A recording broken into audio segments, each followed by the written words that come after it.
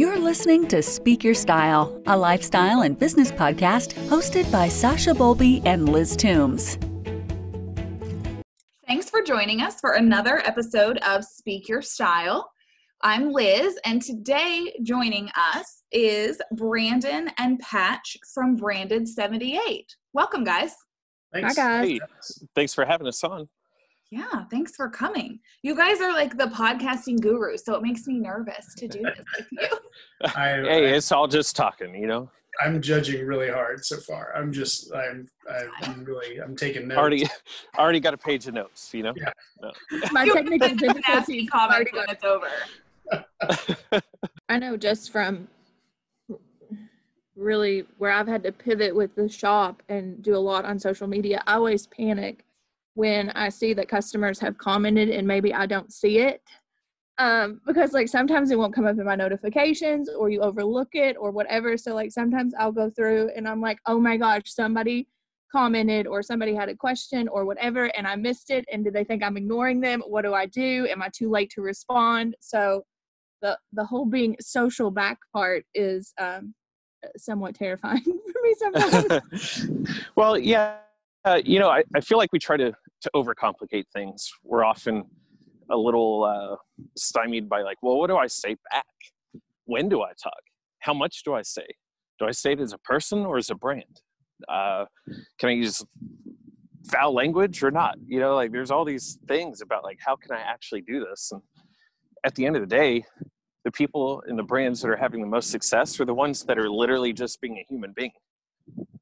I mean, Wendy's for about 2-3 years now has been this really like snarky kind of attitude on Twitter, which has taken over the world.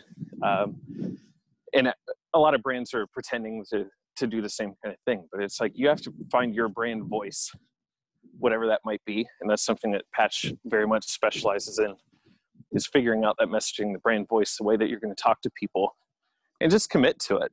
And at the end of the day, I mean, we're talking on this particular podcast, like we're talking about people that might be coming into different brand DMs and saying like, hey, I wear this kind of thing usually, or I wear this kind of size, or I do this kind of thing. And it's just being a person. It's no different than like somebody walking into your storefront, trying on some clothes, maybe needing some advice, and you just give it back. It's just being a person that's part of that community. It just feels so different though. Like, because I'll stand there and talk to somebody all day long, but then the social media stuff, I'm kind of like Sasha, where I'm like, I don't know what to say. Like, what do I do? And so I don't know why it feels so different. Part of it is because our social interactions face to face are, we never talk about the algorithm that controls our time at the coffee shop, but we all go into social media with this specter of, well, there's an algorithm. And then plus, we don't have regular face-to-face conversations where if I like what you said in the conversation, I'm going to give it a little heart. But we've been trained that with social media, it's kind of performative, that if you say the right thing and you respond the right way, then there should automatically going to be a little heart that's going to pop up. And so because of that, we get kind of, we put on a show, we put on a mask around it. And we think we have to say certain things to keep the conversation in, at the top of the feed. And so I think some of it is that there's a overarching shadow over the conversation. But as to what Brandon's saying, if you just respond like a human being, who cares what the algorithm thinks? You're gonna find the people that need you by being who you are and talking about what matters to you. The people who need that message, they're gonna find it just by word of mouth. And I think we've always kind of done this around social media. The world right now, it's a very kind of interesting place where the youth of our country, in our world really, the youth are finding the new thing, and then the parents hop on board later. The older generation hops on later. And when the older generation is following the youth, everything has to, the older generation's trying to like blend in and be cool, put it that way. So we're doing the same thing like right now on TikTok. Everybody's looking at TikTok during COVID and they're like, what is this TikTok thing? My 14-year-old's on it. Well, first of all, it's been around for 4 years now. It used to be called Musical.ly. Yeah, it started probably between 9 and 13 years old is kind of who was on it. But I mean, even back in January, before COVID was even on our radar, that was a place for brands to really play and older people to play. I mean, it's taking some of the most mundane jobs and turning it into something really fascinating to watch. There are mail carriers that literally work for the USPS or FedEx or whoever, showing the behind the scenes of what they do. Literally opening the camera while they're driving their mail truck and saying, hey, driving my route today, got this really weird package. Or, hey, look at these dogs that I always see on my route. Look how crazy they are. Like those silly behind the scene things. Now we're turning something that's rather mundane into something really fascinating and interesting, because all you're doing is storytelling behind, the human behind the work. And so, this always trying to fit in. We think that the platform is all about dancing or singing or something like that. It's like, no, you just have to be you and do what you normally do, and everything will be just fine. Yeah, it's just funny. Like, I think that we just overthink it. At the end of the day, all you're doing is telling what you do. And, Pat's just talked about the word algorithm. We think about that term in terms of like social media all the time and who's going to see your stuff and how often and all that kind of stuff. But I would almost argue that you have an algorithm of sorts inside of your store.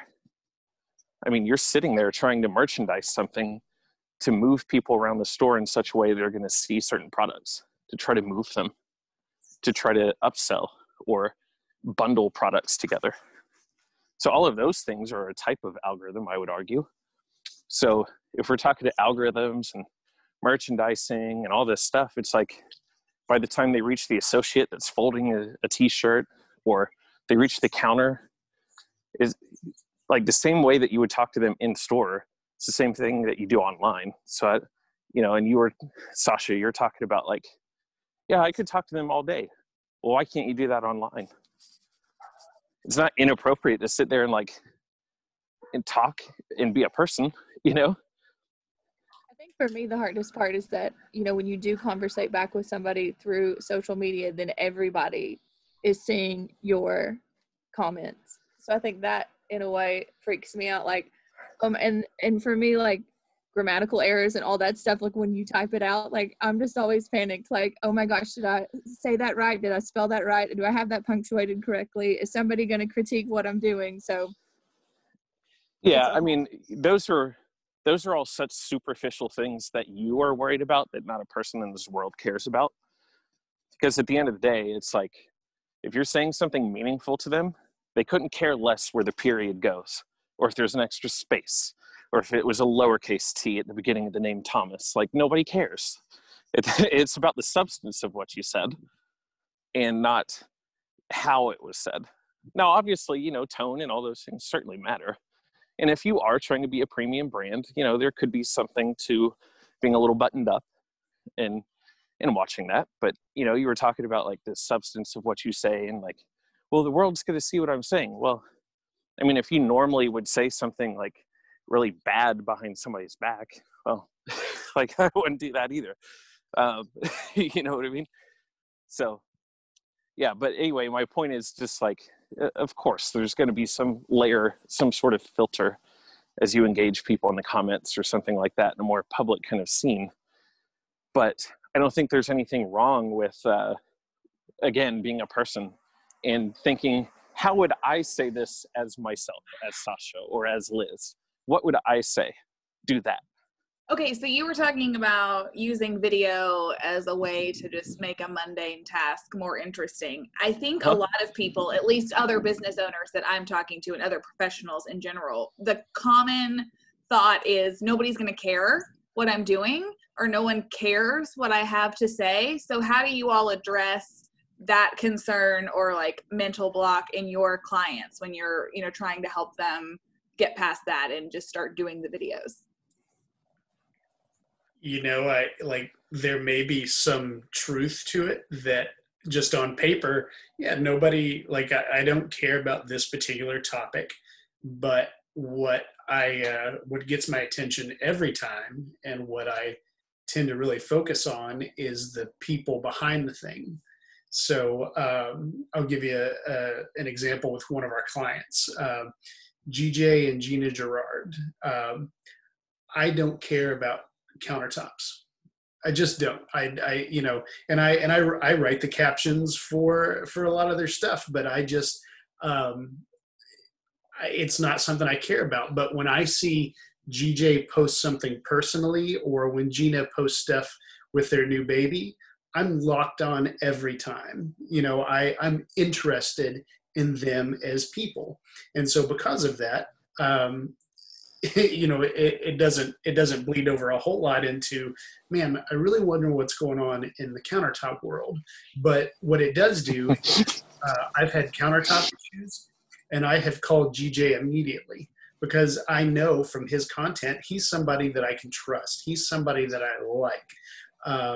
And so I think what we would say to clients, what we have said to clients, is don't go into sales mode. Don't go into, let me tell you why my thing is so great, and let me tell you about my method and what I do, and the intricacies of my business. But instead, let me just be myself in front of you for a little bit. Let me talk about the things I care about.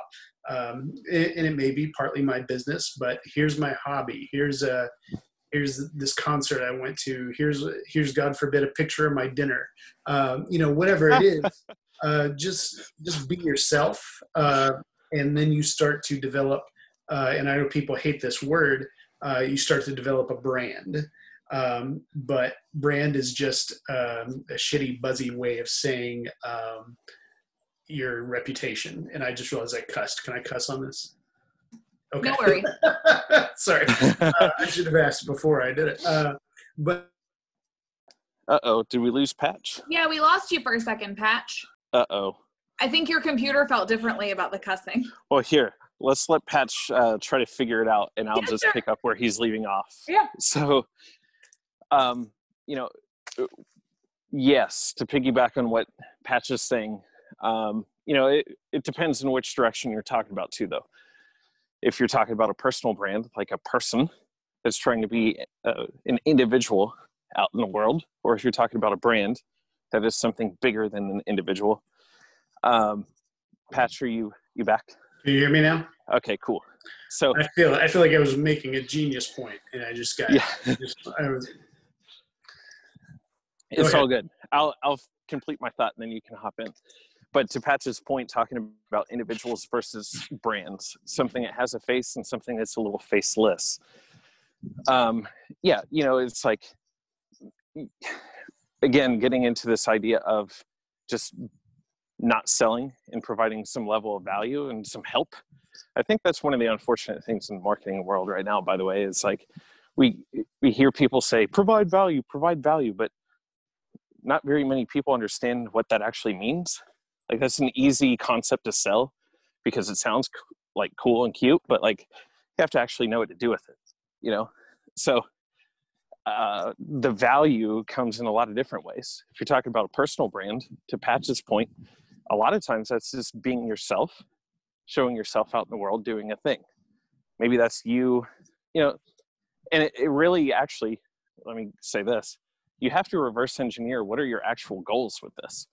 What in the world is the point of building this personal brand? What are you trying to make happen with this? Are you trying to become a known person that can work with brands and make money? Are you trying to be an expert in your field so that you can act as top of the funnel to your business? Like, there has to be an actual reason for doing this. You can't just arbitrarily start doing it, because that means you're going to do arbitrary things and nobody's going to you're going to confuse people. They're not going to know, why am I paying attention to this? So you have to provide some sort of direction and a point for this, and then reverse engineer how to make it happen. So if you're a brand, people say that word value, they're not quite sure what to do. Well, far too many people, especially in like the retail industry, they're just selling. Here's a picture of my t-shirt. Here's how much it is. Available in these sizes, these patterns, and there's 28 of them. So buy them before they're gone. You get this like weird fake urgency that doesn't really exist, and it's just a product. So for some people that works. You know, there's some consumers, I mean, for a $28 t-shirt, like that works fine. I mean, can be fine anyway. But like at the end of the day, I don't have an infinite bundle of money sitting around to buy $28 t-shirts. So I need another reason to pay attention to you. So you got to give me something else. You know what I mean? I mean, if you take what we're doing as a pure meta kind of example here, Patch and I are co-hosts of the Lexington Business Show. So we bring on people, like individuals, or we bring on people that represent a brand that are doing something interesting in Lexington. And we just talk about whatever that is. Not just them and their operations and the business, but also them as people and what do they like. And so the Lexington Business Show gives us an opportunity to sit down with people as a top of the funnel to our agency and what we do. So it's not like every person with the butt in the podcast seat is meant to be top of the funnel and like we're trying to get something from them. It can work that way, and it has worked that way very naturally. But the podcast, the reason it's not the Branded 78 podcast and why it's something else is because we really just want to provide some, you know, value, there's that word, to the Lexington community and highlight the people and the businesses that are doing really interesting and creative things around here, and provide a platform for them all to kind of show up together and know about each other, because it's really hard sometimes to know all the cool stuff that's happening out in the world, you know? So here we are, we provide that kind of platform. And if it so happens that we hit it off with somebody sitting in the seat, well, that's cool. If it doesn't work, that's fine too. You know what I mean? There's, like, we sat down with Eddie Russell from Wild Turkey. He's a master distiller. And, you know, we sat in his office for 2 hours one day and we just talked about everything. Like, for us, there'd be no other reason for Eddie Russell to want to talk to us than to have a podcast. So like that acts as a really nice top of the funnel for our activities. So that's our value that we provide out in the world. You can go to our social media and you can see a little bit more about us and what we're doing. We also put out some value in terms of like business thoughts and ideas, especially how to go and deal with COVID. You can see we went live a lot during the beginning of COVID to provide some help in how to like wrap your minds around what to do right now. So value in terms of that. It's just really meaningful information that people can listen to regardless of whatever product or service you sell, and they can take it and do something actionable with it that actually solves a problem for them. And a lot of times that means, you know, those people don't actually convert. You know, if you want to talk about it, it's kind of a numbers game. You get more and more people paying attention to what you're doing. You get more to convert, but it might only be like 1 or 2% that actually buy or purchase what you're doing. Does that sort of make sense? Yeah, it totally makes sense. Sasha and I were talking about that with her lives that she's been doing. Like, it's not for the faint of heart, right? You may only have a couple people watching in the beginning, and then you keep going, people get used to it, and then you start to build a following. I mean, right, Sasha? Is that how you felt?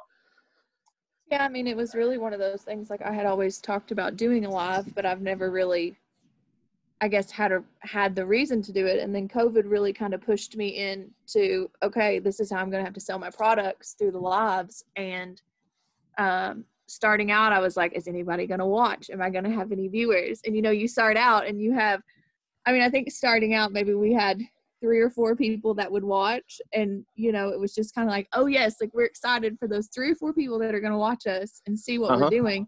And then as the weeks have went on and the months have went on, you know, it has grown into this, I don't even know what you would call it at this point. And, you know, people are setting alarms on their phone. They know I'm on Mondays and Thursdays at 8:00. This is there's not a lot on TV. So I'm kind of like their QVC shopping hour.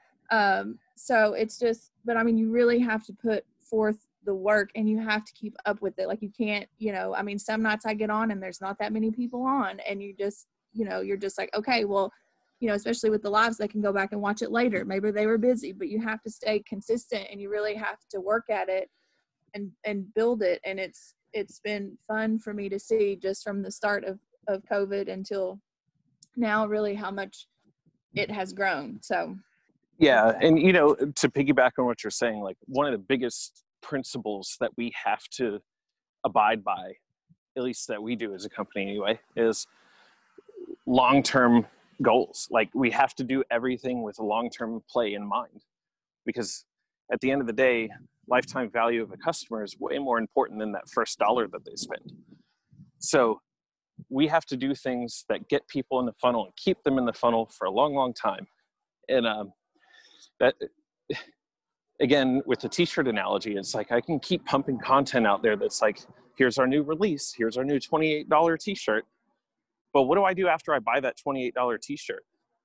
I have no reason to pay attention to you until the next release. And that's assuming I have $28 to buy yet another t-shirt. You know what I mean? So you got to find some way of providing help that can actually, you know, the other part of that too is that produces some sort of business result for you.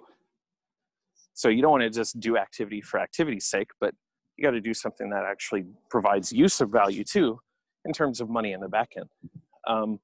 I think there's that famous story of like Guinness beer. Like they had beer. You're talking about the time where cars just started, and is really like the elite were the ones that owned vehicles. And like they figured out, you know, obviously you have Michelin, like the Michelin ratings for restaurants and stuff. All of that started to actually encourage people to travel. Like Michelin Tire came up with that. That's where the name comes from. This Michelin Tire wanted to encourage people to drive. What do you need when you drive? Good tires. What did they not really make at first? Good tires. So you were constantly needing new tires. So by providing this like this travel resource, like the Michelin magazine or whatever it is, it encouraged people to travel. So, you know, it was for people in the travel kind of mindset that had money, that were interested in going and seeing the country, their brand new car that they never had before. And then it turned into a business result because they were getting all this information about these faraway places you could drive your car to, put it into a pamphlet, you read about it, you want to go, but now you need tires. And so then it results in that. And then you also have like Guinness. The beer company is also responsible for the Guinness Book of World Records because they know that people sit at bars and they do trivia. So they come up with this like book of trivia for people to just pay attention to and that kind of thing. They know that by hearing the name Guinness, Guinness, Guinness, Guinness, Guinness, where are you going to buy at the bar? Guinness. So it's all these kind of things, you know, like at first it's value in terms of it's something to do while you're sitting at the bar with your buddies because TV doesn't exist yet. It's value in terms of like, hey, here's a place maybe you never heard of in the state next door. But then for you, that turns into value in terms of new tire sales. So it's finding some mechanism that actually helps the audience do something, whether they actually buy from you or not, it's regardless. Help them do something, but do it in a targeted, meaningful way that actually can create a business result in the back end for you. So how are things? How are things with you guys, your business? What's going on? Things are good. We both paused right there. That might seem ominous. It's okay. No, things are good. You know, it's learning how to navigate all over again in a brand new setting, in a brand new paradigm. But I think it's going well. Brandon, you maybe this is where Brandon's going to be like, no, it actually sucks. Yeah. Oh, this is terrible. No. By the way, you know, with like podcast experience, like I think we were just talking all over each other at the very intro. And so Patch and I just kind of sensed, let's not do that again. So that's where that pause came from. But yeah, no, things are really, really going well. You know, obviously COVID is the big elephant in the room for everybody. And we're kind of like you, like we were fast to pivot and just figure out like, how do we navigate this thing, try to maintain any level of normalcy with, you know, the factors at hand. So like, you know, we're on Zoom right now doing this and we wouldn't have done that otherwise. And that's basically what we've done for the last number of months is all of our interviews have been on Zoom as well. And, you know, we have a big video component, which, changes the look of it, but it's not a big deal. It just is what it is. And at least for the podcast, forever people kind of avoided looking into each other's living rooms. Like that was your private space, Yeah. Like that's where you go away, and like, you don't let people come into your house with it being dirty. And now it's just like everybody's Zooming 24/7. So nobody really cares. So it's been a really interesting dynamic and a shift on social media in general for authenticity and really letting things be more raw. So that's been kind of fun, even on like the brand side of things with the clients that we service, and allowing some of that to creep in, just not really caring about some of these things that we used to be all buttoned up about. Yeah, that's right. I mean, I've seen it with myself too, just not feeling like my definition of professional, I guess, has changed. Like there's some room to give yourself some leeway. Mm-hmm. But so backing up, I guess, tell everyone what Branded 78 is, and then you talked about the podcast. So talk a little bit about that too, just so everyone kind of gets the gist of what you all are about and what you actually offer to the world. Sure. So I see Patches on mute, so I'll hop in. So Branded 78. Barking in my house. I was trying to got it from that. So Branded 78 is what we like to call a social first digital marketing agency here in Lexington. Social first in the sense of we just always look for the underpriced attention, and right now social media, and has been for a long, long time, has been the place to go for that underpriced attention. We think that your marketing dollars can go a lot further, whether it's influencer marketing kind of campaign, or if it's just in the video and photo production of the material that you put out across different social platforms. We just think you get a much bigger ROI from your dollars. So that's why we put that phrase in there. We offer everything from photo and video production services. We come out and shoot it, whatever, and then we actually distribute it on social for you. We also do paid advertising on social media. We manage influencer marketing campaigns. We also do things with some web design and that kind of thing. We prefer to think of everything as like a full funnel marketing campaign or marketing company. We do email marketing, text message marketing as well, and community management in terms of, the biggest component that gets missed on social media. Everybody's so worried about the photos and videos that they put out, but the last thing they think about is what do they say back to people? And they don't really have a mechanism for that. And that's just so fascinating to me that the first word in the entire thing is social, which kind of indicates like you say something back. But you go look at a lot of these brands and they don't respond to comments. They put ads out in the world. They don't actually engage anybody.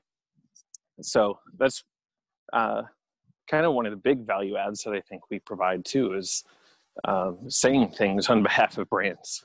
I feel like I just learned a lot there. That whole story about both of those. I didn't know. Patch, I feel like we totally cut you off. Like you had your brilliant thought, you had tech issues, so like bring it back. It's happening again. Patch, why do we have Patch?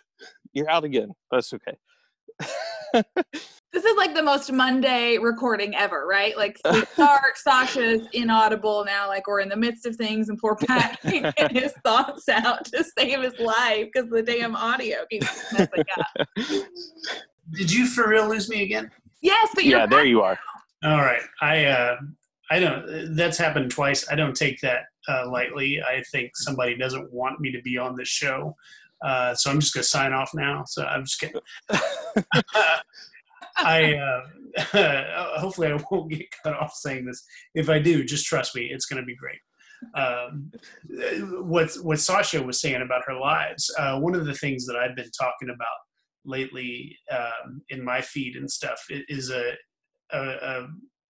concept I call weaponizing your bliss. And what I mean by that is taking what you love, taking what's important to you, and using it to effectively reach as many people as you can. And two of the things that I say are important for weaponizing your bliss is one, niching down. Like you could reach thousands of people, but a very small percentage of those people are actually going to be your customers or people who care about what you're saying.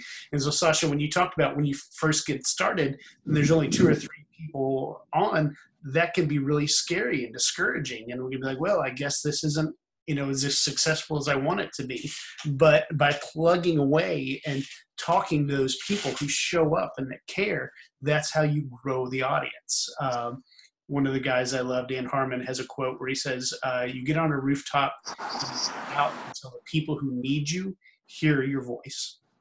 And so that's what you're doing. You're getting on the rooftop and you're shouting until the people who need you finally show up. The other thing that you said, which is 100%, and I don't know anybody who's good at this, consistency. Everybody preaches. You got to be out there every time, every week. And then you look at their feed, ghost town. And so kudos to you and to anybody who's listening, who is consistently posting. That is a key. Like if you have a thing, a message you want to get out, if you have something you want to reach people with, if they can't find you, doesn't matter. You're blowing wind.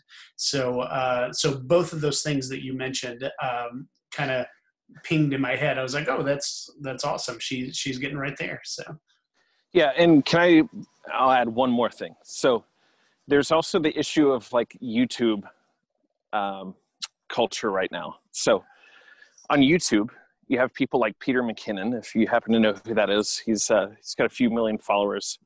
He's the guy that really started the photo and video tutorial kind of culture that exists and that happens. So like, if you don't know, photographers, videographers, they sit down and they kind of review their own stuff, or they walk you through how to use Lightroom and get different looks like they have, or videographers will walk you through like how to actually make transitions and different things that they do. So it's really positioning them kind of as an expert and shows exactly what they do. But then you run into, it's been around long enough, this particular culture within photos and videos. You run into this issue where at first, all of these people start out heavy on the expertise. Every single thing they do is a tutorial on how to do something. So that's positioning them entirely as an expert in their field. They're not talking about anything about their life. They're not showing you behind the scenes of anything, which I think works really well in this particular case. It's all value up front. It's just how to help people do the thing that they want to do. Edit photos better for a look, edit videos better for a particular look. But then what happens is, as they grow and people start paying attention to them and going, oh, wow, this person's a real expert, they start doing this like pseudo vlog thing where now they're like, oh, I can't just go wide and try to get as many eyeballs as possible to like establish myself. Now that I'm established, I need to go deeper with people. So that's when they start this vlog component where it's not as much expert information. It's actually like, here's my family, here's where I hang out, here's this kind of stuff. And I almost feel like they do it overboard, because instead of like a nice healthy balance of expertise to themselves, it's like they totally shift. And because they're now a known entity, you have to remember brands are coming after them.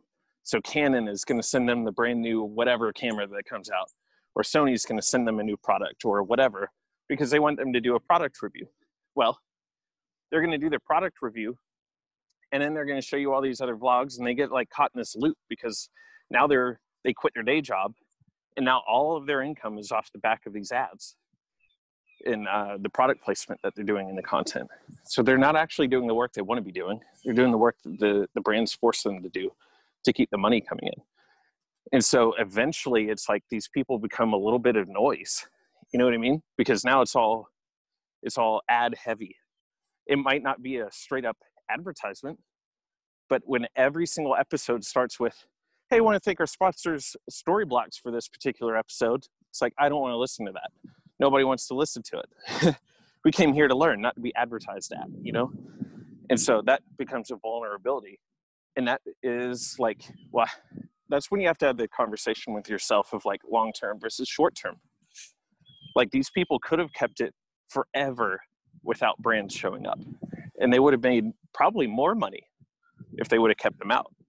Like up front, you would make less money, of course, but over time, whenever you just become like the overwhelming expert, and back when we did in-person events, you could have charged a much higher number for yourself to go speak. Does that make sense? So, you know, it comes down to you and your context and your life and family and all the different things around you about when you can pull that plug and start to monetize or not. Yeah, so there's just a lot of issues with that. I was like nodding my head the whole time while you were talking, because I can think of some brands and some accounts that I followed that started as one thing, and then now I'm like, what is this? What am I even watching, you know, or reading about? And so then I reevaluate if I even want to follow them anymore. Brandon, I have a question. Are you recording in a bird sanctuary? Yeah. I'm actually in the middle of the zoo. Okay. Are you really? No. That would be awesome, though. Yeah, The birds seem to want to echo all of your thoughts. It's very chatty. I don't know. It's either a good sign or a bad sign, like the movie Birds. I don't really know. I'm just glad it's not me this time. Yeah, this whole day. I'm waiting for something weird to happen to me now, because we've had birds and audio issues and like just total life, right? Oh, man. Well, so I guess when you're talking to businesses about like how to deal with stuff, dealing with COVID, right? Like everyone's pivoting, or, you know, whatever term you want to use. Do you all have like 3 to 5 things that you would tell someone, like, this is really what you need to be doing now? And probably should have been in place before COVID, but then now we're seeing the need for it even more. Like, do you have some kind of like pillars that you all really stick to for people to market themselves? You know, I'll throw out the first one. We saw, you know, especially bars and restaurants who, you know, have had a unique experience during all this. When some of the regulations first hit and bars were not allowed to open, you saw a lot of bar owners making these face in front of the camera appeals saying, hey, you know, it's me, you know me, I own this place, here's my family and stuff, and we really need your support right now. And too late. What's that? Said too late. Oh, we kind of would have said, this is what you should have been doing all along. Not necessarily making an appeal, but getting your face in front of the camera, being a personality connected with your place, so that when people look at your Instagram feed or your Facebook feed, they're, like Brandon was saying, they're not just seeing selling, they're not just seeing ads, but they're seeing the people involved. And so when things got bad, when the shit hit the fan, that was the first thing people wanted to do. They were like, okay, this needs to be a sincere face-to-face appeal. Well, that's what business is. It's face-to-face. You know, you're not buying a widget or a service. You're buying from a person that you know and trust, and you become a regular someplace. Maybe not even because you like their product, but because you like them. It's hard to convince somebody to go back and buy something they like from somebody they hate. So the first thing we'd say is, you know, your social needs to get personal. It can't just be products and selling. Yeah. Sorry, Patch. That's okay. I was going to say, Brandon, if you want to do the next one on the list, we didn't sure have a list, but there's no official list. Yeah, I guarantee Brandon's sitting on one. Yeah. So to Patch's point and to what I was saying earlier, like, it's too late for some of these things. You can't do it when everybody else is moving.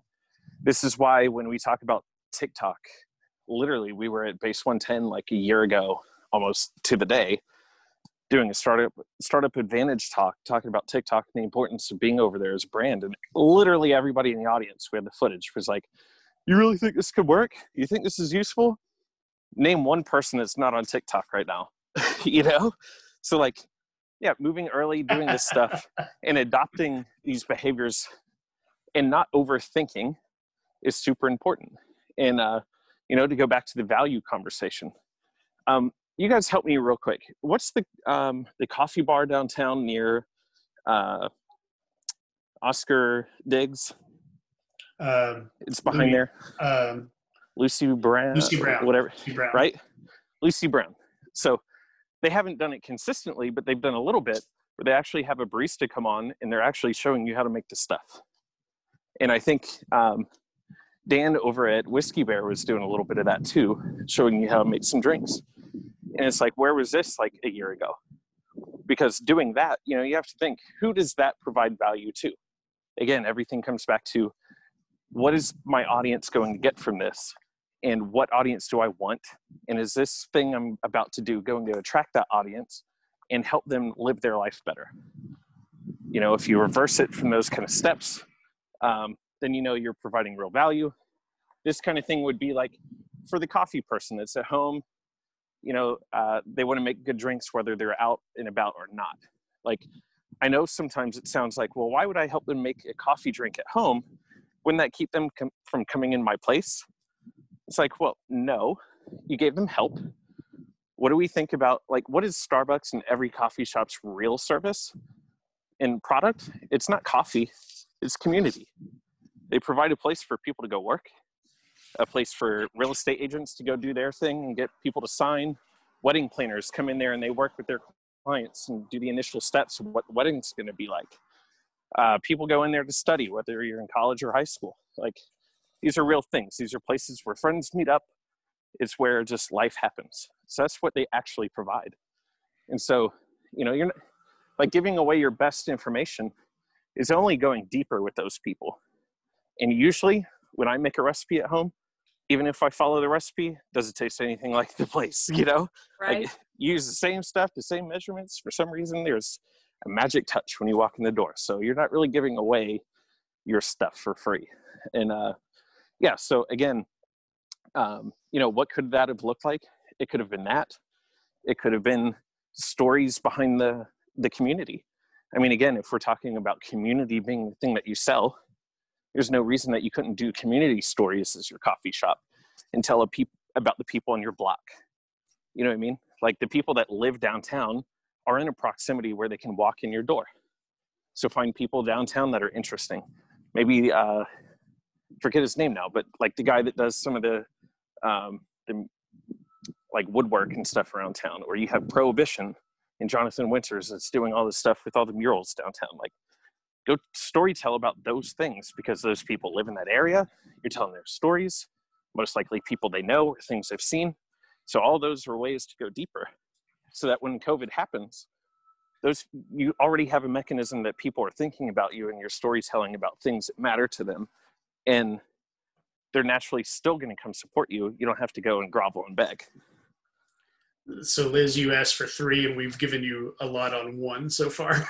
So I'll give you another second one, which we already said, consistency, because people are looking for stuff right now. They're on their phone because they're not at work.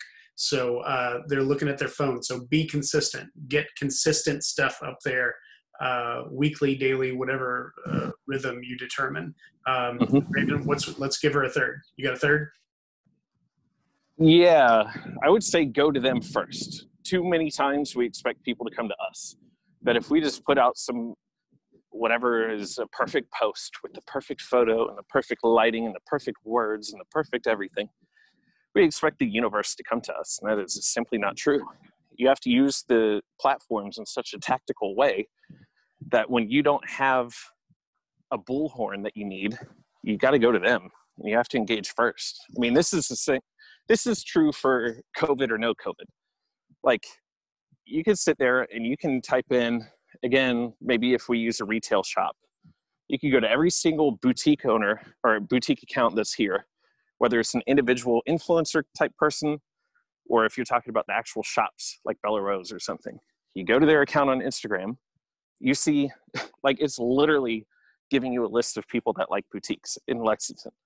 Like, you go to all of their posts, and the people that like it most likely like boutiques and are probably in Lexington. You know what I mean? So, like, if you're a different boutique, go to your competitor's account, go to all their different posts. You'll see all the people that are commenting, people that are liking, tap on their profile, go engage. Don't sell anything, don't whatever. Not here's a 25% off coupon in your first use, none of that BS. Like literally just be a person. They got a cute dog photo. They got a kid dressed up for Halloween right now, whatever. Just be a person like you normally would with your personal account and just said, hey, I've been to Evan's Orchard too. Really love the apple cider. You know what I mean? Just be a person. Be a thing that knows about the things that they know about. And guaranteed they're going to engage back with you in most cases. You know, the other thing is it curates a whole list of their followers. So again, with the Bella Rose example, you just go to their profile. It says followers. Magically, there's a whole list of people that probably like the same thing you like. Rinse and repeat that with every other boutique. Find all the influencers in the area. Now you have to sift through those because a lot of those are fakers, but you can go find the other boutiques that exist out there. Real boutiques, not these online pop-ups where people are just like, you know, drop shipping stuff. But like the platforms exist for you to be able to proactively find your audience. Now it sucks because it's one-to-one. It's one account after one account. There's no like bulk way to do this. And that's why this is so meaningful, because nobody is doing this. It takes time. Like time is the real asset that everybody has. Nobody has more, nobody has less. So if you figure out a way that you could scale the time to go and proactively find these audiences, find meaningful ways to engage those people, and that does not mean sell with a coupon code. That just means go be a person, not once, not twice, maybe it's 58 times, whatever it is. Because even if that person doesn't come to your shop to buy, they probably know somebody that needs something you have. And if you've been a person long enough, you get that referral and the word of mouth going. So that's really important. Being proactive, using the tools, using the search functions, using the discover tools like hashtags and whatever else to go find the conversations happening. And, you know, you can also do that during peak times. I mean, again, if I were to use the Bella Rose thing and Nick or Blake or somebody from over there was on here, I'd be saying like, hey, during Keeneland, you guys need to be going on like Keeneland 2020 hashtag and these things and just go engage those people. Sure, Keeneland's happening now and I don't need the dress anymore, but that sells next year's dress. You know what I mean? All of this is really long-term. Yeah, I mean, all of that makes sense. I was jotting down notes for myself while you were talking. But what I'm finding too is like everything y'all are listing out, they were strategies that I used to use when I would do one-to-one, like, or like in-person networking, you know, back in the day, and that's really how I built my business, was just on connections with people and getting to know people. Like I never walked in and was like, I'm an interior decorator. Like, can I help you with your house? I would just, you know, talk to them about their lunch or, you know, whatever they were doing that day and then get to know them. And so it's funny because now that we're talking about it in this way, I'm like, why has this been so difficult for me to understand how to move that to the online world? But, you know, whatever reason it is, but you all really simplified that. So I can appreciate the way in which you frame that up for us. You know, another way to maybe frame that up is thinking of it like a cocktail party of sorts.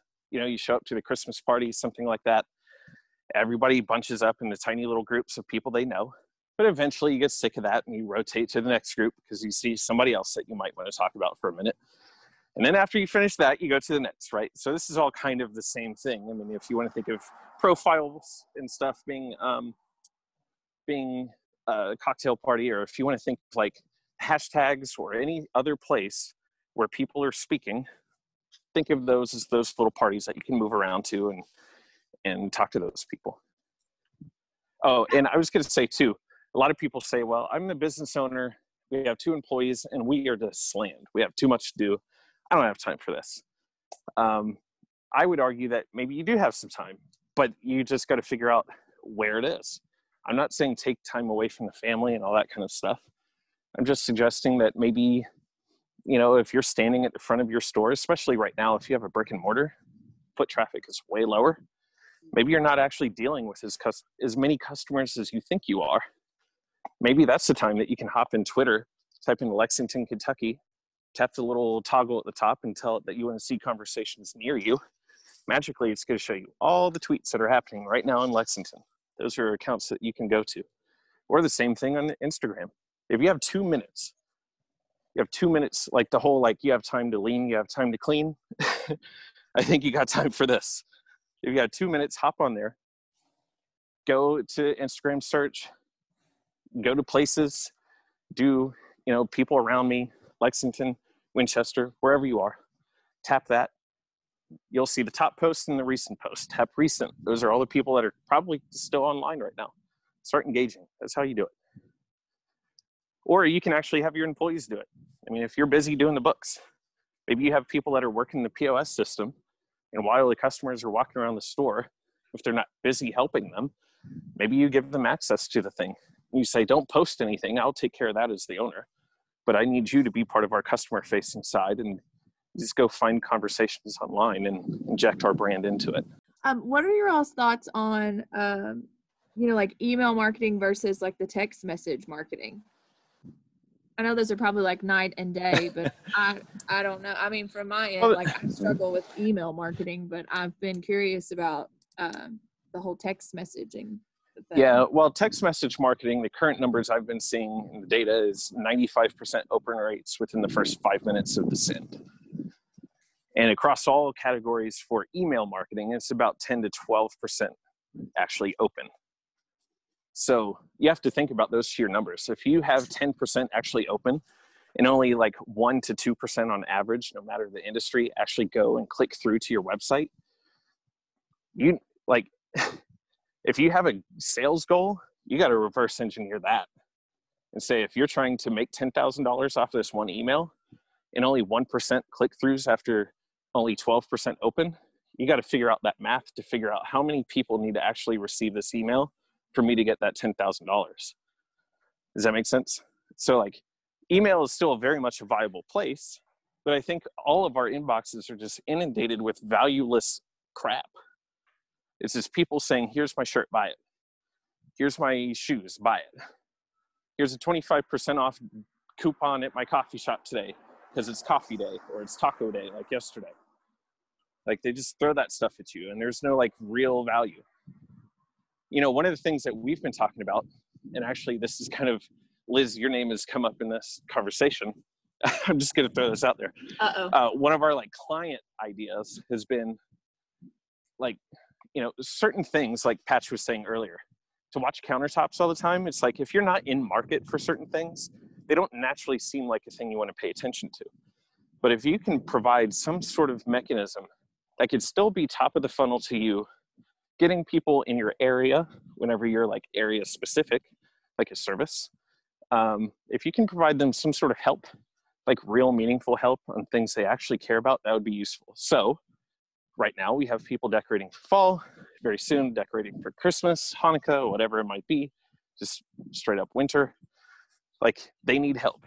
So if I'm a service that people don't typically want to pay attention to, but if I have some sort of place where I can give them help for, decorating for the new season, or how to organize and Marie Kondo my place, like do that.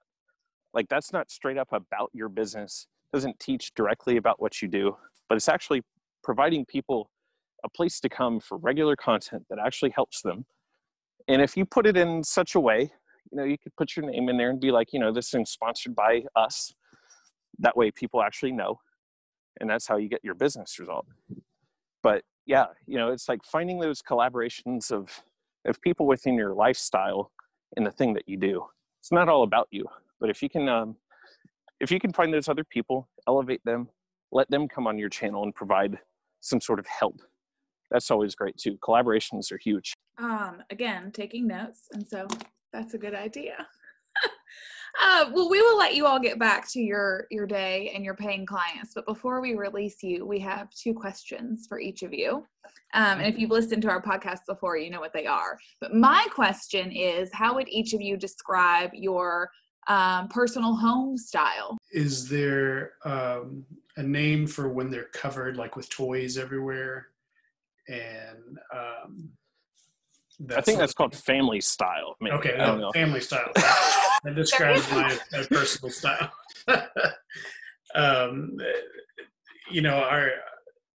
Our home feels sparse. There's a lot of room, and there's not a whole lot of decoration. And so sometimes the toys can feel like the thing.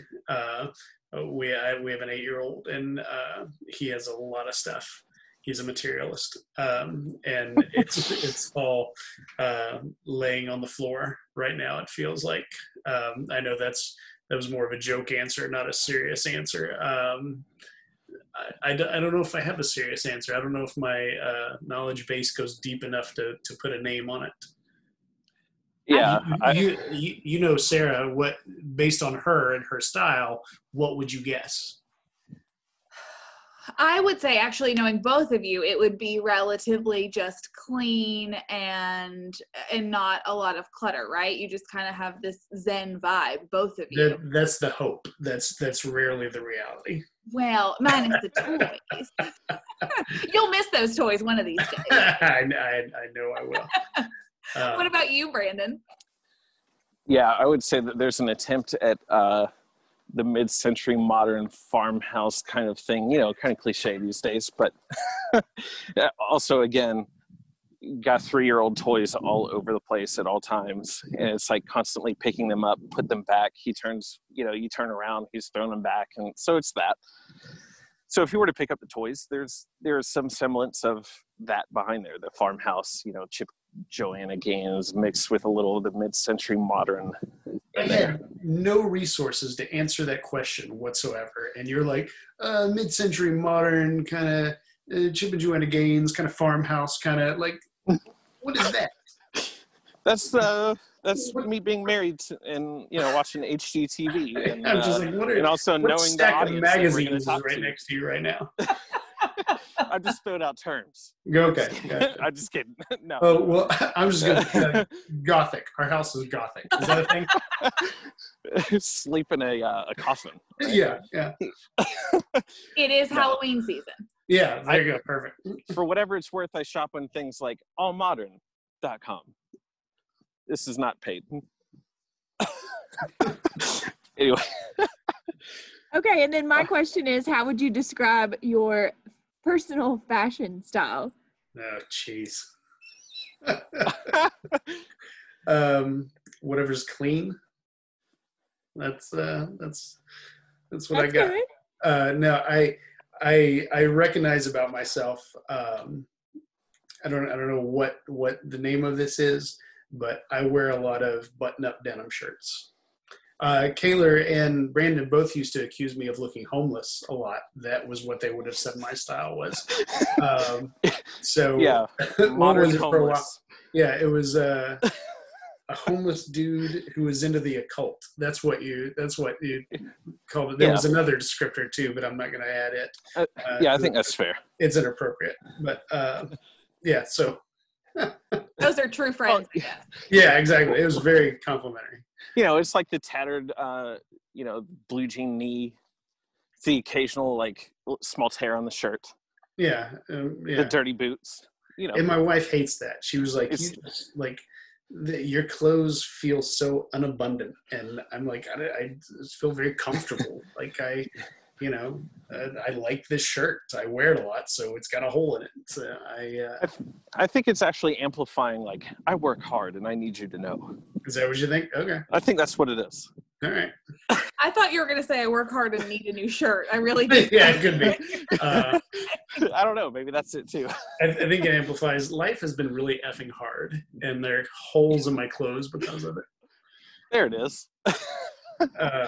Yeah, I don't know. I guess mine would be academic clean in a way, because I spent way too freaking long in academia in a sweater universe and, you know, button-down shirts and that kind of thing. So whenever Kaylor and Brandon and I would show up someplace, invariably, every time, Kaylor, pullover, Brandon, pullover, me, no pullover. And so I got a couple of pullovers for Christmas just so I could fit in with the two of them. Just because I felt so on the outside not having any pullovers. But have you been able to wear them anywhere since you got I have, but I'll be honest, it doesn't feel right. I put them on and I'm like, who am I? Am I trying to be somebody I'm not? It doesn't feel right. Oh, man. Wear it for Halloween. This has been great, because normally, like, we've had, you know, a lot of women on here that have talked about, you know, their personal style. So I think this has really been like our first like man session of how they would describe their So, love a good man session. That doesn't feel earnest. I don't really feel like what you're saying is this has been great. I feel like you're saying this was funny. This was really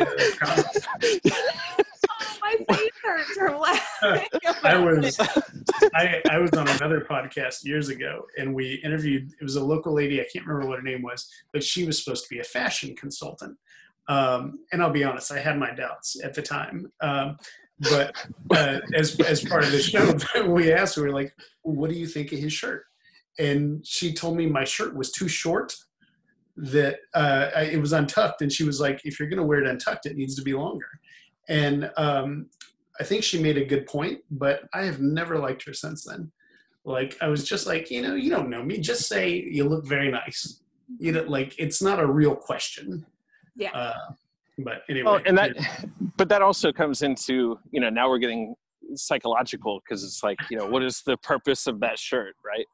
Right. Like these things all have a purpose, and all of that just sounds like trying to cover up what's going on in your it was home not, or whatever it is. Are you saying I was wearing a short shirt because I was not trying to cover up my genitals? Is that what you're saying?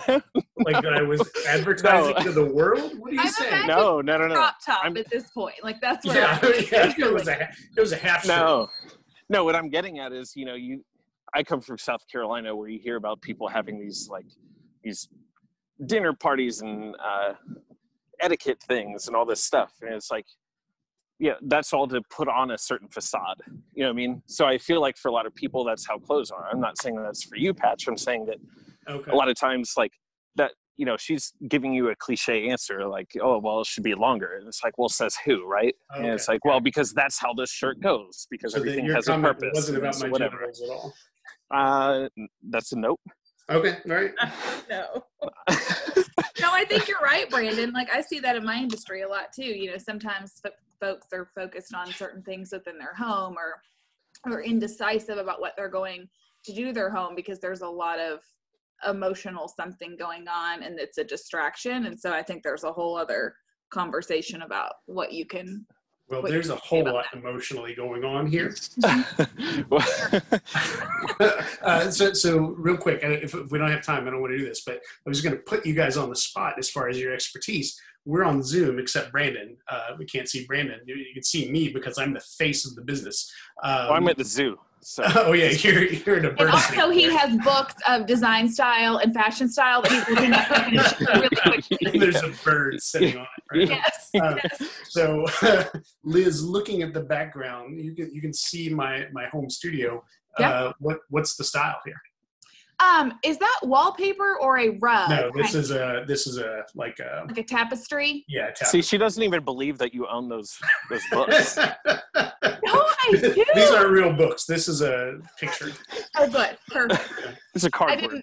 I didn't see the green outline of your head to know that was a fake background on Zoom. I'm telling you, like, it's very, like, you have the little, I can't tell if they're Buddha statues or what they are, but it is very Zen, and I follow you. It's like, no kind of your background. I think it's very aligned with you, like you have all of these books. So like you like to gather the knowledge and to learn about other things. That. And so I think in my opinion, it aligns with you. I also think that painting is cool. Did you do that? This was, I just broke it. It was cool. It was very cool.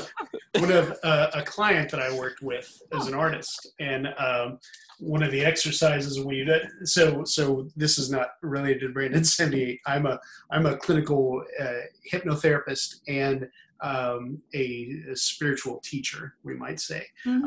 And so one of the clients I was working with, one of the exercises we were doing was around fear. And he was supposed to write a bunch of stuff out about what he feared, and instead he painted this picture of what he felt like his fears looked like.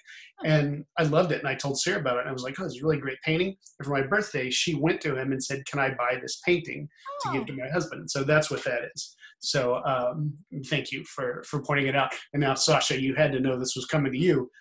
Looking at my shirt, it's all you can see. It probably covers my genitals, Brandon, if you're wondering. I mean, I am wearing pants. It doesn't cover them totally. There's other stuff covering You're them. not going poo style on us? No. Sasha, based on this shirt, give me a description here. I feel like I just want to go. Yeah, this is now an explicit episode. Sorry, guys. I feel like Liz, you should have known on some level, but I think it's fine. I think I've left this art in a long time. I have left the chat. I think that your shirt looks very comfortable. Wow, that's polite. Do you Yeah, call it that's a Henley? Is it a Henley shirt? A what? A Little Henley. waffle I'm knit. asking Sasha more than you. Oh, I was gonna say, God, I have no idea. It looks like it could be a waffle knit. Mm-hmm. I agree. Waffle knit Henley, yeah. Um, Comfort is all the go right now. So Okay, well, that's- you rock it out. I am all the go then. Hey, that's all me I'm right buying now. These days is athleisure wear, so the more comfortable, the better. I was going to say I'm wearing a hoodie right now. It's like salmon color, whatever that means about me. That is so So we specific. don't know. And the bird is riding in the hood of your Uh-huh. shirt. Yeah. Well, this was a lot of fun, you guys. I really appreciate you coming on and talking with us and laughing with us. And so anyway, let everybody know where they can connect with you, how they can check you and your businesses out. Yeah, so I mean, we're on all platforms as Branded78, BRANDED 78. On sometimes there's an underscore after because some arbitrary person decided to buy up that handle. Also, the Lexington Business Show on all platforms, Apple Podcasts and whatnot. Yeah, and if you need a hypnotherapist, or if my conversation about my genitals hasn't convinced you that I'm not an appropriate spiritual teacher, you can find me at Patch Drury, PATCH Drury, just about everywhere. Yeah, and if anybody has any questions or want to, ask a question to go further, or like, hey, can you explain this a little deeper, or hey, I've got this kind of situation, can you help me with this? If you have any of those kind of things, and based on what we've talked about, feel free to send us a message on any of these places, whether it's to Patch directly or Branded78, the business show, me, I'm b.arvay on Instagram, or Brandon Arvay on other platforms. So yeah, just feel free to hit us up. We're always happy to help. Thank you. Thank you guys so much. Thank you. Thanks for listening to Speak Your Style. Your feedback means a lot to us. Please leave us a review wherever you listen to podcasts. And if you have any feedback or special requests, you can direct message us on social media. You can find me, Liz Toombs, and my business, PDR Interiors, on Facebook, Instagram, and LinkedIn. And you can find me, Sasha Bowlby, and my business, Sash and Bow Boutique, at Facebook and Instagram.